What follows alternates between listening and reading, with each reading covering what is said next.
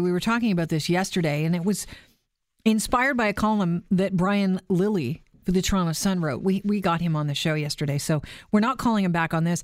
But at the time, I asked him if there were any instances where the story that he was covering actually resulted in someone being charged for drinking after driving, 2 hours after driving.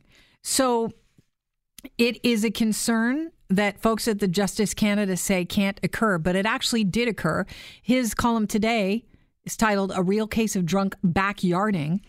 This happened to a woman named Leanne Lowry. She was visiting her sister in BC this past April. They're having drinks in the backyard. She gets a call from the RCMP. They want to talk to her. What? She said she thought something had happened to somebody in her family.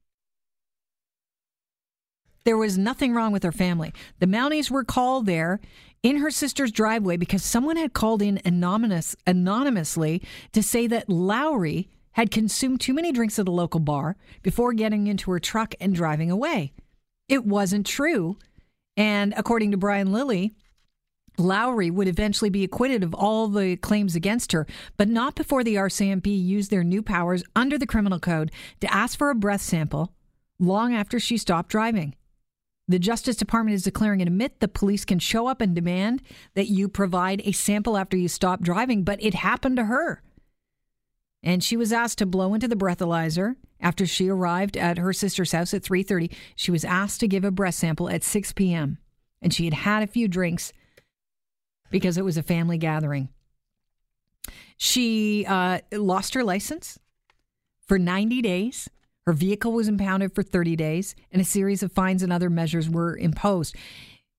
She recorded a video interaction of herself that was used and is the reason why the whole thing was dismissed. But she still had to pay for her legal expenses.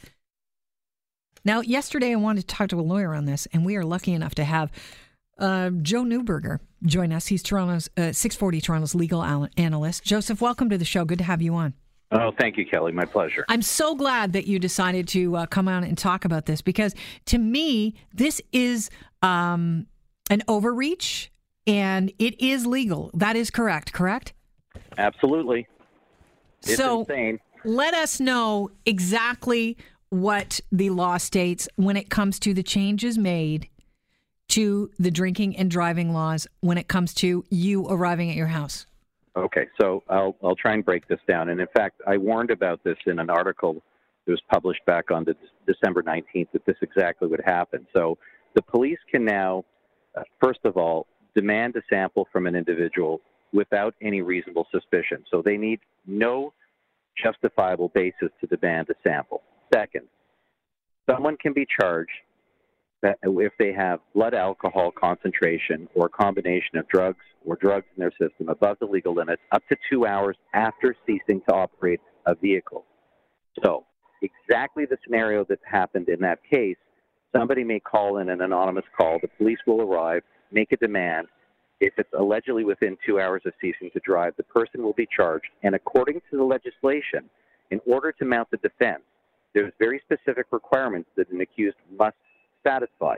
One of which was that you were not driving at the time that you were not drinking at the time you're operating a motor vehicle, that your blood alcohol concentration was the same at the time that you were actually tested as at the time that you were allegedly driving, and that you had no reasonable apprehension that you were going to be stopped by police for doing this. And there's a series of other, requirements. It's insanity, and this is exactly the law. So the crux of this is, within 2 hours of ceasing to drive, you could be charged with being over 80. And how do you prove that you weren't driving and that you had the drinks at home? I mean, it seems like the law is stacked against you. It is. You can't even actually get in the stand, according to the legislation, and testify and say, I wasn't driving.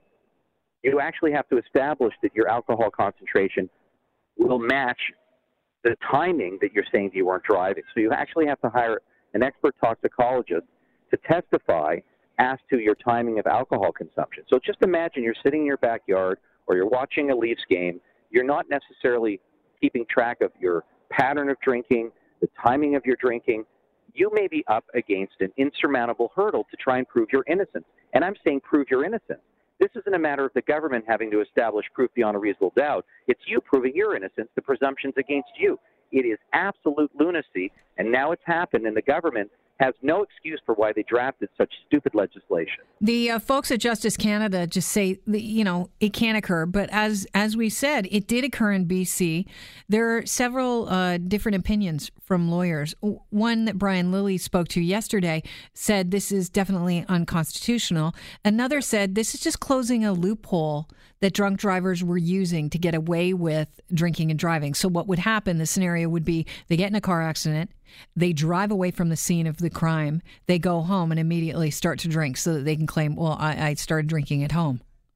Right, but that's a defense that an accused would have to mount themselves. And under the old legislation, they would have to prove that at the time of driving, they were under the legal limit. And again, under the old legislation, that their readings actually matched the pattern that they described. That was a very, very, very technical and difficult defense to actually be successful on.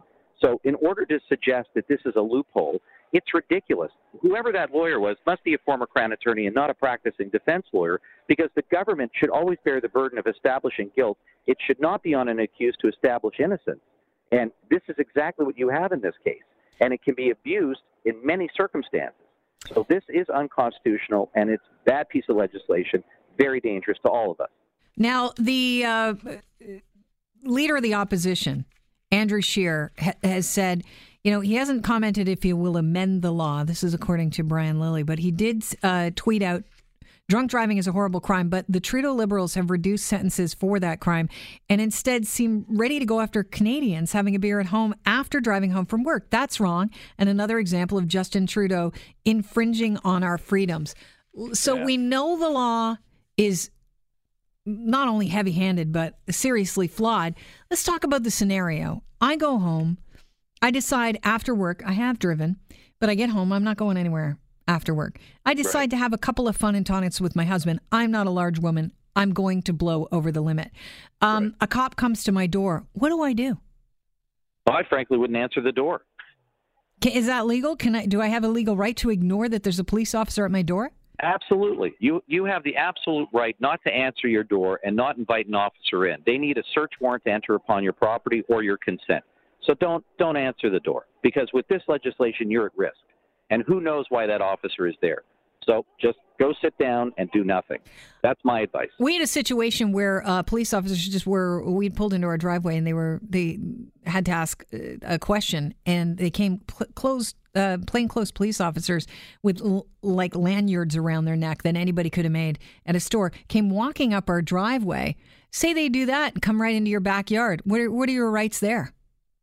Well, they have no lawful authority to be on your property. They have to either have consent or they have to have a warrant allowing them to be on the property. So you could have a warrant to search the property, or what's called formally a Feeney warrant, where it's to arrest an individual.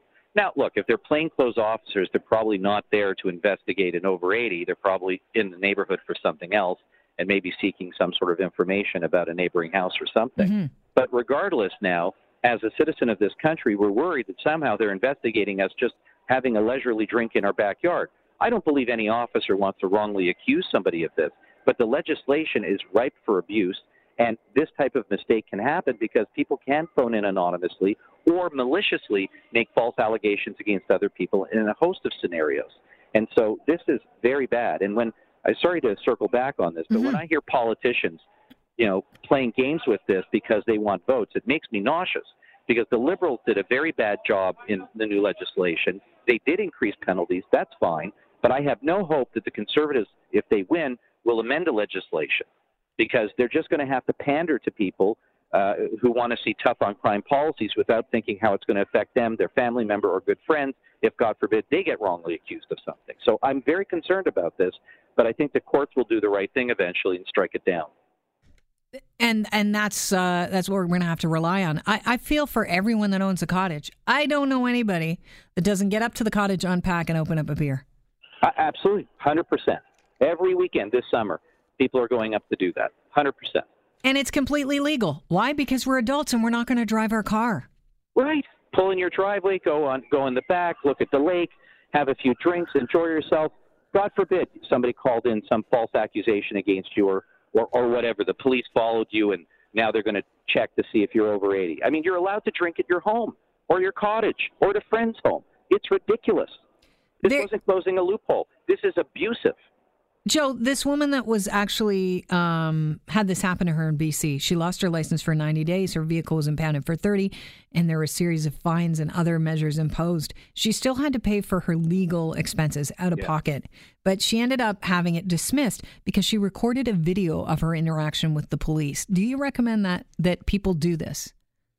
I do. Again, I don't want to suggest that we should be mistrustful of the police in any way, shape, or form. But recording your interaction is very important, especially in circumstances where, if this is going to come to trial later on, an objective recording of interaction is extremely important.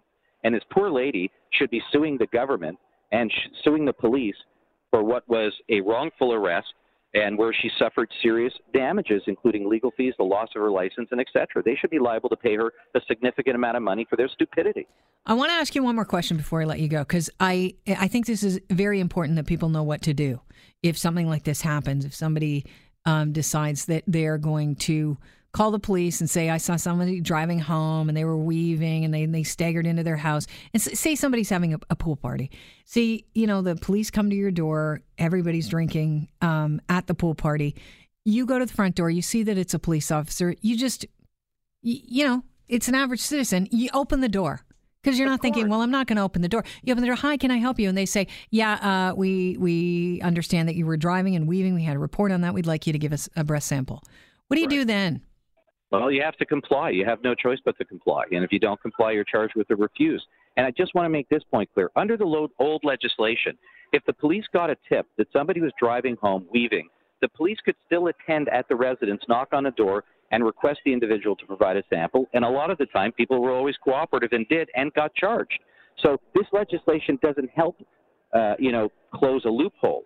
The police always had that power. What this does is broadly open it so that you could be charged with drinking and driving up to 2 hours after ceasing to drive in circumstances where you were never operating your motor vehicle with alcohol in your body. So now the rule of thumb is if the police are coming to your house and you haven't been drinking and driving, but you're drinking at home, probably you got to protect yourself and not answer the door. That's problematic, because what if it's a cop looking for a missing kid? Absolutely. Or they need assistance for something, for some other investigation, canvassing the area about something else. We should be able to help the police, but we should not be fearful of being wrongly accused of something.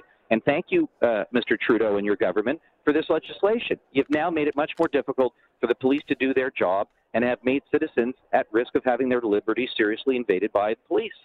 Joseph, thanks so much for joining us. I really appreciate your time. I'll go take my blood pressure pill now. You know what? You and everyone else. I think I got one right here. I'm going to put it under my tongue.